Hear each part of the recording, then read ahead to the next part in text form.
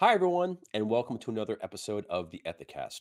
I'm your host, Bill Coffin, and today I'd like to talk about how psychological safety saves lives. On Father's Day, the OceanGate deep sea submersible Titan imploded while diving to the wreck of the Titanic, with the loss of its pilot, OceanGate CEO Stockton Rush, and four passengers, each of whom had paid $250,000 for a trip to an undersea graveyard mostly populated by poor people. The media interest around the event, first over speculation regarding the Titan's fate, and later a post mortem on what actually happened to the craft, was prolonged and intense. And to be fair, it was a little misplaced, given that the Messenia migrant boat disaster had occurred just 4 days before, with the loss of 82 people off the coast of Greece. Sometimes our priorities skew.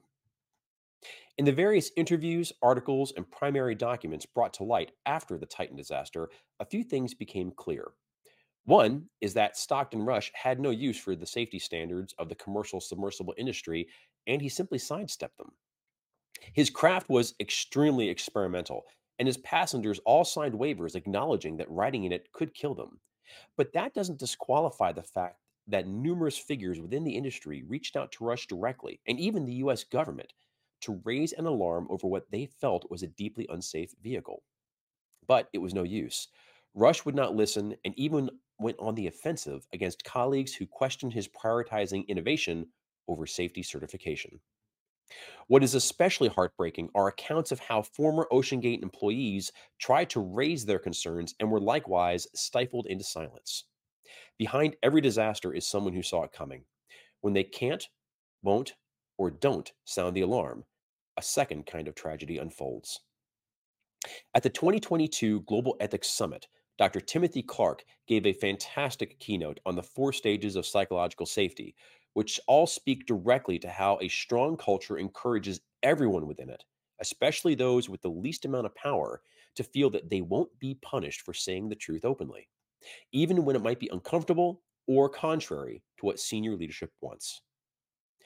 Earlier this year, Ethisphere published its 2023 Ethical Culture Report, which revealed a shocking increase in workplace bullying reported by Gen Z employees. And more recently, Ethisphere CEO Erica Salmon Byrne revisited the topic in an interview with Authority magazine, where she noted that the language we use to describe someone who speaks truth to power is deeply in need of an overhaul. Whistleblower is not the kind of complimentary term that upstander is. And she notes, quote, snitches get stitches is a phrase that should be permanently retired. Indeed. Here's the thing. When we talk about workplace bullying and harassment, it's easy to dismiss it as some kind of marginal or even ephemeral concern, but it's not. It's as serious as it gets. Virtually everyone in the workplace has either experienced workplace bullying bad enough to damage their career, or they've seen it happen directly to somebody else, or they know somebody who qualifies for either of those first two categories. Look at a situation like the Titan and remember that somebody in power was told the truth. They tried to punish the truth teller for it, and people died as a result. If we don't feel safe, we don't speak up.